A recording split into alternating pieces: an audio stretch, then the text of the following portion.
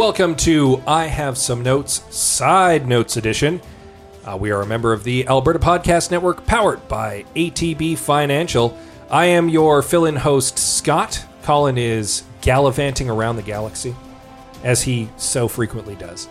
And I've been left in the driver's seat here on the podcast, but I am, as always, joined by the delightful Greg Beaver. And we are joined by our guest, Evan Adams. That is correct.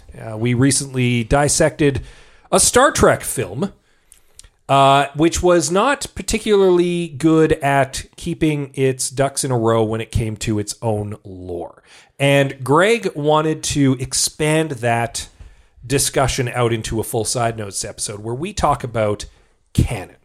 And Greg, why don't you kind of lay out your thesis here for us? What got me thinking about canon in franchises, sort of, we started with Star Wars. Star Wars obviously had a very famous recent reboot with The Force Awakens. And when they decided that they were going to make The Force Awakens, there were a whole host of Star Wars books that had been considered canon amongst all of the Star Wars fans, and I think even George Lucas as well, if I'm not mistaken. Lucasfilm did have the right to... It was like a licensed work kind of thing. Yeah, kind of veto anything that they didn't approve of. So you definitely had to get their stamp of approval. So there was certainly a tacit canonicity to them. Right. But there was also several branches, like the comic books kind of went in their own direction and things like that. Also true. But yeah, it was much like Memory Alpha, Memory Beta on the internet for Star Trek. There's like the prime canon, and then there's like licensed works. Right. That's a good way to put it. But they when J.J. Abrams got on board and started the process of making a seventh Star Wars, he very famously decided to dump all of those books and forget about them completely, and just forge ahead with a new canon. Was that him or the Kathleen Kennedy? It may have been both. Just because they have like a story group now that sure is in charge of all that stuff. And it may even started with the original writer. I think, what was his name? Ardnett? Sure. Something like that. Possible. But I often think about this in terms of Star Trek as well, because as I said in our last Star Trek episode, when we were just dissecting First Contact, that I don't really consider the Next Generation movies canon, mostly because they're so terrible. So my question is, should we care about canon? Does canon actually matter? The movie studios don't seem to really care about it much, especially when it comes to dollar signs. And I'm kind of wondering, as a fan, should you adhere to it? Should you just pluck the canon that you like and discard the canon that you don't like? How do you guys feel about that?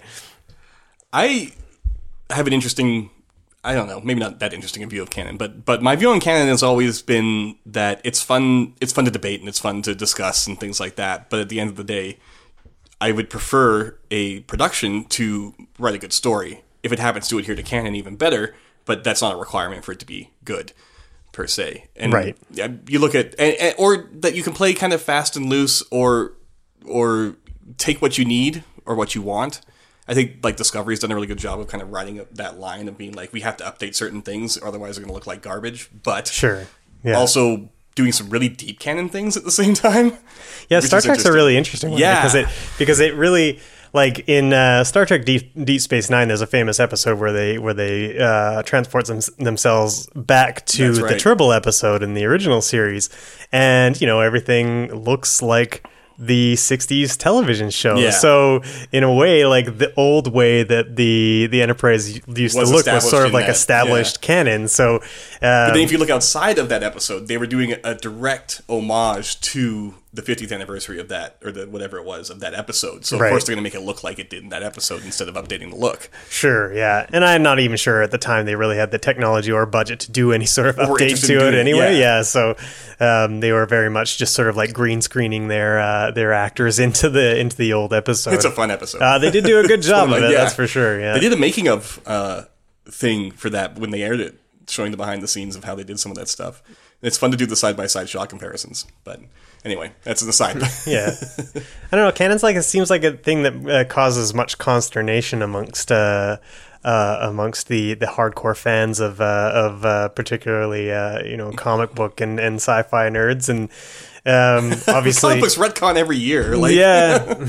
but they do, like, it doesn't comic books, even though they keep retconning, like it's still part of like this long continuity, because don't they have a universe? Because they have like a reason for all these retcons, do they not? That's true. And I think Star Trek has had like redesigns and retcons in its DNA since the beginning, pretty much. Oh, for sure they have. They've changed the Klingons more times than like I can 9 count. times or something, if you really want to be specific.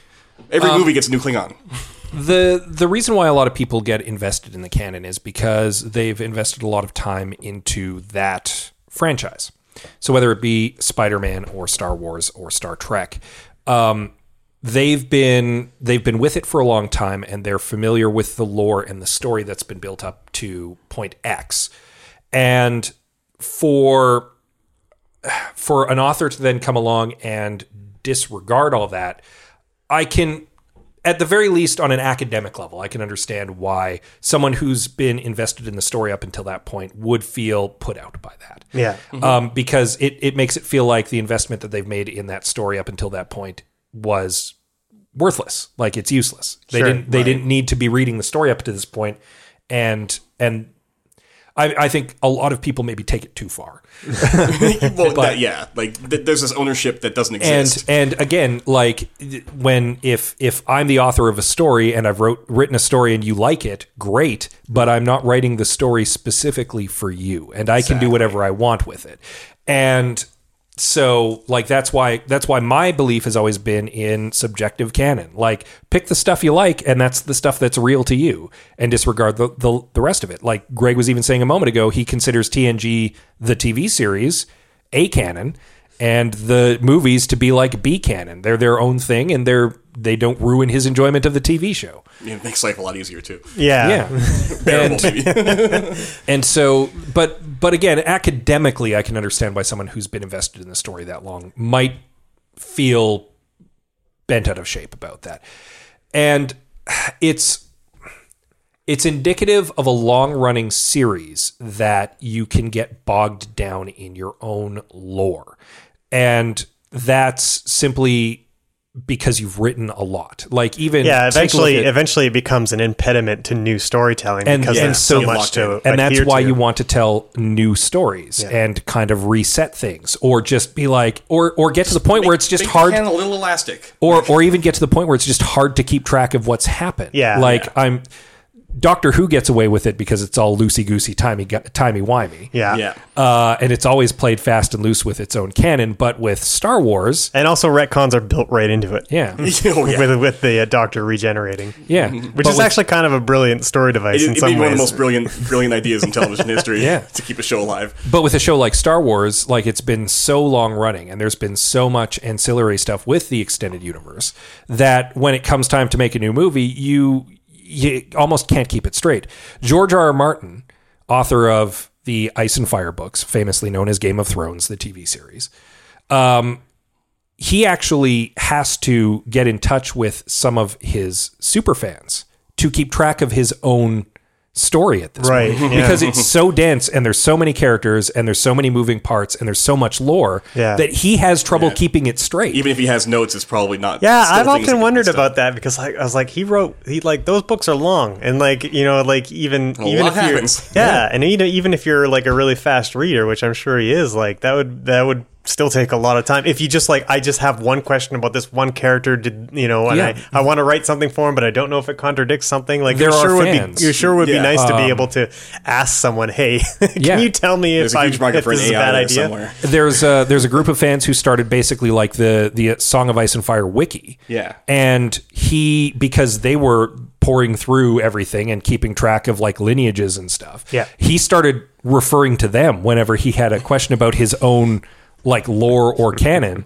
He gets in touch with them and is like, have I written about this character before? And they'll be like, yeah, you mentioned him here and he did this. Yeah. And it's like, okay. And so now he like remembers, because again, it's just so much story going on that it's hard for him to keep track of. And so for a lot of writers who've written something that dense, Yeah.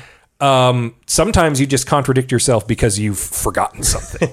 Like that does happen too. So Yeah. and leave it to a bunch of nerds to be able to pick that out and get angry about it.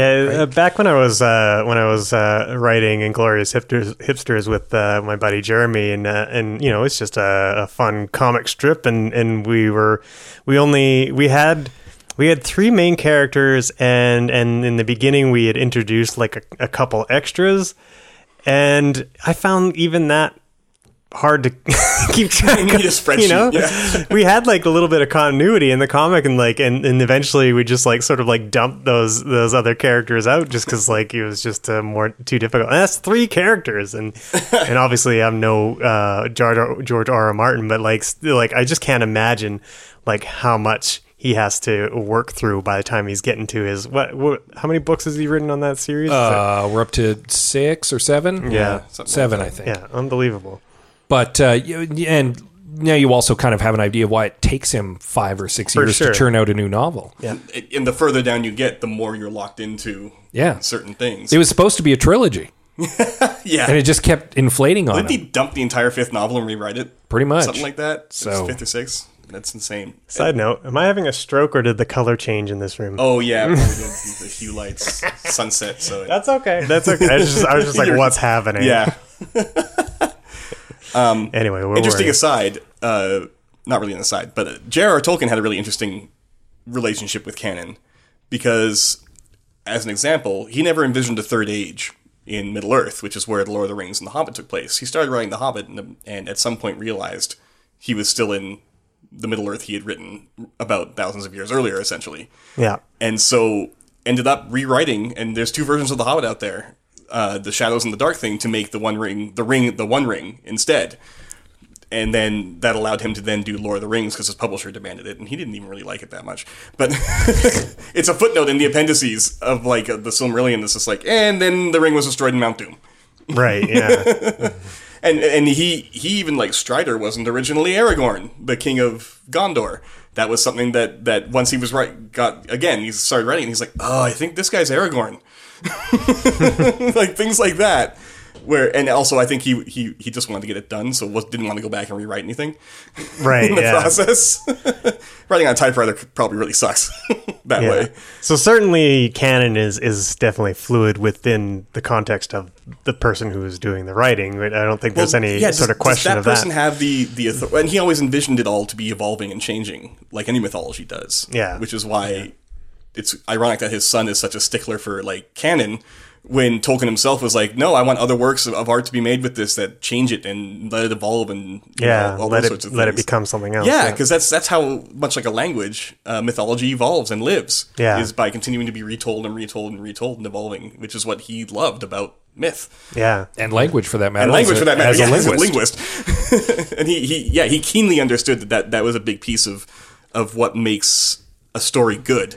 Yeah, and evolution in any story, and certainly a long series is necessary if it's going to continue. And I think that maybe something that some fans may struggle to totally understand. Obviously, most famously with The Last Jedi, where The Last Jedi made some fairly bold decisions. And fans were really upset. But like, if you don't take any chances and you don't do anything bold, then what are we watching it for? It's a boring film. Yeah, that's predictable. it's just derivative, and that's one thing that. And that was the argument about the Force Awakens. Yeah. Everyone Force was Awakens is complaining like, that it yes. was just derivative of the original movie. So the next movie It's too the same. Now it's too different. basically, yeah, I want my porridge just right. the problem with Star Wars is the fans. I just like to say. for sure. that seems to be the case, and that was something we touched on in our last side notes where we talked about toxic fandom. Yeah. Oh, right, yeah. Yeah, I mean, I have my my misgivings about The Last Jedi. There's some things that I don't necessarily love about it, but I appreciated that there was some big bold changes and the idea that like there was new force powers introduced and stuff like that. It was like, well, I mean, that kind of happens. Like the Force lightning came out of nowhere in the Return of the Jedi, Yeah. right? Nobody knew that was a Force power. Even the that's not true. We did see some augmented jumping in like Return of the Jedi, but not like we saw it in like Even telekinesis was introduced in The Empire Strikes Back. That's true. Nobody really That's right. Never uses pulled anything telekinesis in the original. In the original Star Wars, mind the tricks. Force is like a few mind tricks. Like its actual power is very like. Could this all be flim-flammery? And it's only in Empire Strikes Back where it's like, oh no, it's actual space magic. Well, he does. Darth Vader does choke out the guy in A New Hope, so there is some they're in the same room telekinesis, at that point. but they're certainly not like chucking rocks. Yeah, and that's in Empire Strikes Back. We see that he's able to choke out someone across who knows how long a distance too. Sure, yeah. Like distance is not a thing with the Force, and that gets pretty established there. Yeah, that's true. People were complaining about some of that stuff too. Yeah, and I mean they introduced space ghosts in Empire. right? Yeah. Also true. Yeah, Because they wanted to bring back Ben Kenobi and Obi-Wan was famously dead. yeah, but somehow like force projection was not. Like, I guess you can force project when you're dead, but not when you're alive. Like, I don't. why not? And notably, it did kill him to do it. So. Yeah. And and we saw that evolution. Even if you want to include the prequels, which you might as well, where Qui-Gon was the one that kind of got there, where his voice could be heard afterwards, and then Obi-Wan got a little bit further, where he could actually be visible but couldn't. And he did interact with things a little bit, like he pushed vines out of the way and stuff like that. You see them moving when he walks through them. And then it isn't surprising that like once Yoda's gone, that like Luke learns even more from them. Sure. Yeah. On the potential power, and he's like a really powerful Jedi. Yeah, and Yoda can call down lightning strikes, apparently. Yeah, it's just an evolution of Force lightning. Yeah, right? it's a Force lightning, and maybe as a Force ghost, you can do more interesting things that way because you're less corporeal, less local. Well, he was the greatest Jedi Master of them all, so it stands to reason he's got bigger, greater powers. Plus, I'm always happy seeing Yoda being a dick. For the record as well, it's closer to his Empire Strikes Back Yes. Characterization, but for the record as well, it was relieving to see a Jedi solve a problem in a climactic moment without whipping out a lightsaber and hacking someone to pieces. Yeah. Yes. Like to actually, and it was a fulfillment of Luke's evolution from Return of the Jedi, because at the end of Return of the Jedi, he rejects violence, throws his lightsaber realizing away. that's the path to the dark side. So by confronting Kylo as a hologram and not actually fighting him, but just like stalling for time, letting his friends get away, saving the rebellion, and giving them a new myth to build themselves up on, like is so much better than him just showing up and whipping around a lightsaber. Being an Obi-Wan as opposed to living Obi-Wan. Well, and it also follows through on Yoda's ultimate teachings, because Yoda, through the Clone Wars, saw the folly of the violent path and became like a contemplative scholar in his later years, and was trying to impart that to Luke. So yeah, I guess if you consider the prequel trilogy canon, then Yoda is basically responsible for starting that Everything. war. Right? Yeah. and thus we come back full circle. What of the Star Wars do you pick and choose as your? Well, I don't really consider the prequel trilogy canon, just because there's so many dumb ideas. I consider it loose canon. I I consider feel it like a the underlying story's fine. yeah, like a Execution's garbage. mythologized yeah. retelling of events that occur. I'll take that back. There's definitely some things I don't mind about it, but the midichlorians, like that kind of stuff, like Yeah. I don't like that idea, and because the new Star Wars all basically ignores it. It's I just consider it not really canon for my own purposes. Yeah. There's some things that like a new writer or even an old writer in this case can sort of like introduce into a series that in a way sort of like retroactively kind of like makes things less cool. And that was basically what the prequel trilogy did quite frequently, is like basically make what happened in the original trilogy sort of like less cool Yeah. and different. Mostly due to Anakin Skywalker. You're like, oh, there's a whiny kid underneath that.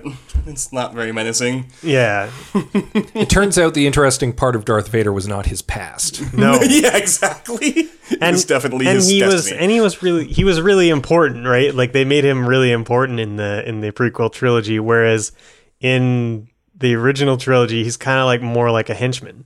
You know, he's like a head henchman. Like he's not really that important. Yeah, he's a pit bull. So to make him sort of like you make him like a prophecy and all this kind of, I don't genuinely like prophecy as a plot device as it is. So like when that sort of stuff came up, I was like, no, I don't really like this. And the fact that the execution overall was not good. Sure. Yeah. I mean, no argument there, obviously. Yeah. So yeah, I mean, like, there's definitely some series where I really get a lot more picky and choosy about what I consider canon and what I don't consider canon. ATB has a cool program called Lender that can help you if you need to find alternative funding ideas. ATB matches what you can raise from a crowd. Check out ATB Lender, that's ATBLENDR.ca to learn more.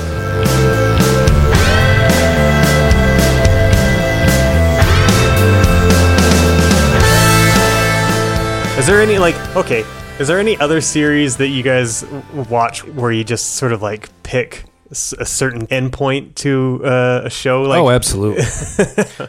Angel.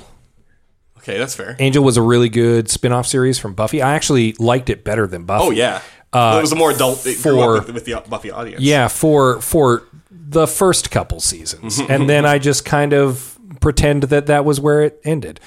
Yeah, because the last couple seasons really got off the rails They lot. went in a very different direction. Yeah, and I mean, kudos. They made some bold choices, and I just was like, yeah, I'm kind of done with this now. I did enjoy the series finale for that one, mostly because of the last line, which is like, I don't know about you guys, but I'm going to ride that dragon. And that's the end of the show. Because LA just erupted into like a hellscape. That was incredible. Yeah. There's a lot of people I know who just kind of pretend Battlestar Galactica ended like around season 3. yeah, Lost is another one that people have a hard time with the ending of. yeah. I don't. But it was a little esoteric. There are so few television series, though, that go out strong. Yeah, it's really hard. It's really hard to end TV series, and like going back to Star Trek, like Deep Space Nine's ending is pretty rough too. Ronald D. Moore just doesn't really have a great history with endings. Stick in the ending. Yeah, they're hard, and you know what? I'm willing to bet that the ending to Game of Thrones will be underwhelming as well. You know, it's Especially considering D&D are writing their own ending to the story, and they are good at adapting and not great at inventing. yeah. I mean, they've spoken to Martin, but even Martin doesn't entirely know how it ends, as far as I know. Yeah, you might look at what they do and be like, well, I'm not doing that. Yeah, it's like, okay, that's one cool. Well, famously, we had kind of talked about Scott Pilgrim. In one of the breaks. That in one of the breaks. But to bring that back in, it was not like the comics were not completed at the time the film was. That's right. And the author, and I've put myself on the spot, and I feel terrible that I can't remember his name, actually borrowed elements from the ending of the film for the end of the comic, because he was like, yeah, that's not bad. Fight Club's a good one that way too. Yeah. When the author of Fight Club wanted to do Fight Club 2, he wanted to take the movie ending because he liked it more. Well, Michael Crichton wrote Jurassic Park Lost World as a sequel to the movie, not a sequel to his book. Right, even though it has a completely different story than the sequel, than the movie The Lost World. Yeah. They're completely separate. It's very strange because they released them at the same time, but they are not remotely related Not to each even other. a little. The Walking Dead for me. That's an interesting one. The comic books, anyway. The comic book actually has the end of the Negan story in the comic book has this great. It actually ends in a great sort of conclusion and arc for Rick. And once I was finished reading that, I was like, oh, you know what? This is a really great place to stop. And then of course the books continued. And I read like the next book, and I was like, you know what? I was done with it. I'm just done. Like That's fair. It was the right place for me to stop. That was a really good like hard ending to kind of the arc that it started with the first. Yeah, because he's, it's all basically like Rick's storyline throughout Walking Dead is just leadership. And he essentially throughout the series becomes more and more of like a tyrant as you go along, and the completion of the Negan storyline sort of like he basically realizes how wrong he was, right? And it's a really it's a good Negan's a mirror to him. Yeah, exactly. Like all good villains are. Yeah. To a hero, he is a mirror to the hero's worst instincts. Yeah, and Rick saw acutely how that could be him if things continued the way they were, and decided to turn left instead. I similarly stopped watching the TV series when Negan during the Negan sort of era, but that was at the beginning of Negan. I was like, this is not going well, and I think I'm finished with it. The TV series has its own problems with like how long can you keep actors? Sure. Yeah. And they're running into that at this 10-year mark or 10-season mark. Yeah, because Andrew Lincoln is leaving. Yeah, right. Understandably. Yeah. Like I think any of those actors could now leave and do whatever the fuck. Yeah, they want. I think they're probably done with filming in Atlanta in the in summer. Oh man, yeah. That to me, I was like, that would make me not want to do this anymore. Yeah. It's famously quite a tough shoot. Oh, it's humid and so hot. Yeah. In Atlanta in the summer. Yeah, I think Cannon ends up having to be a personal choice to an extent. And that's where the arguments happen, right? Yeah. Is when one person, Star Trek Discovery has brought up a lot of stuff that way among the fandom, where some people are like really impressed by how much they are sticking to certain elements of canon, and other people are seeing that where they departed and really focusing on that. Yeah. And just throwing it all out. Regardless, being like, no, it doesn't look exactly like it should look for the original series. Yeah, because that would look like garbage. Really, Star Trek right now is kind of in this sort of fascinating, fractured era with its canon, because there's kind of there's two timelines for one thing. There's the Prime timeline and the Kelvin timeline. Yeah, minimum. And but both of them do reference old canon, like the latest Star Trek movie, Star Trek Beyond, quite frequently referenced Enterprise. Yeah, a lot, as did Discovery. Yeah, which is kind of interesting. It's really interesting how many times that Enterprise gets referenced in Star Trek, considering that the weakest Star Trek, most people hated it. Yeah. Well, I'm going to flip this around a little bit then. We've been talking about stuff that we like to kind of pretend isn't in our canon. Is there anything that you can think of that you do consider canon as part of your head canon for a series or something? Oh. Because I've got one notable one, which I've always kind of half joked about, where I consider Parks and Rec to be part of the canon for West Wing. And that Chris Traeger is actually the same Rob Lowe character from West Wing after he failed his bid for like a congressional seat or a Senate seat. He ended up going to Indianapolis, changing his name, getting super into fitness, and became Chris Traeger. Pretty good. And that is my personal headcanon for how Parks and Rec and West Wing are linked together. Two government shows. I have two Star Trek ones. One is one that I just thought of the other day, but apparently has made the rounds, which is in City on the Edge of Forever. The whole reason Edith Keeler had to die was because that caused the United States to enter World War II long term. Because if she lives, she starts this very famous peace movement, and the Nazis essentially take over because they developed the bomb first and everything else. I love the idea that if Edith Keeler lives, that's how the Mirror Universe starts. With this tyrannical, very violent, very supremacist people being the dominant culture from Earth. Yeah. And it just goes out from there. Ephraim Cochrane shoots the Vulcans and all these things. Right. And yeah. whereas if Edith Keeler dies, then you have the Prime timeline. Right. And then the other one is one that someone posited to me recently, which is that Enterprise and Discovery take place in an altered timeline that started because of First Contact, the film. Right. That course corrects itself by the time we hit to the 24th century, so when the Enterprise goes back, it's still mostly correct for them. Right. But the further back in time we get, the more it gets... wobbly. Yeah, a little wobbly. which is just it's a fun way to try to Yeah, explain if those that's, differences. if that's how you want to sort of like justify. Yeah, I don't how feel like it I need works. to because I think design updates are something like dearly needed. Sure. Yeah. So I'm not going to get hung up on like, oh, it looks different. Yeah. It should. Yeah. Can you imagine if, like, in Discovery with their aesthetic, and then they were just like, well, we'll just make the Enterprise look like how it did in the 60s. Or it if would they look did all so Discovery ridiculous. with that aesthetic. Yeah, Like, it would not for hold sure. up. Like the flat Well, lighting and the... no one would want to watch it. There's so little. Like, you know, in the 60s when they built sets, like the Enterprise set, like it's just blank walls. So there's not a lot of texture to their world. It's very, you know, and at the the colors time, are bright because they want to showcase, you know, yeah, because it was just cell it was like a new TVs and- color TV. The original series, the Enterprise, was really modeled after being kind of Spartan like a submarine, whereas by TNG, the Enterprise D is like a cruise ship. Yeah. Like Yeah. it is a cruise liner made for luxury. complete with families. Yeah. Yep. Don't get me... And puppies. Yeah. What happens to the puppies when they're done with them? Do they put them in the matter replicator? Or? Well, yeah, matter and energy are interchangeable. They just become dinner. It's probably where all dead people end up. I guess. There's some... Star Trek poses some hard questions. We are all just ultimately our food and our poops. And with that, I believe that is time.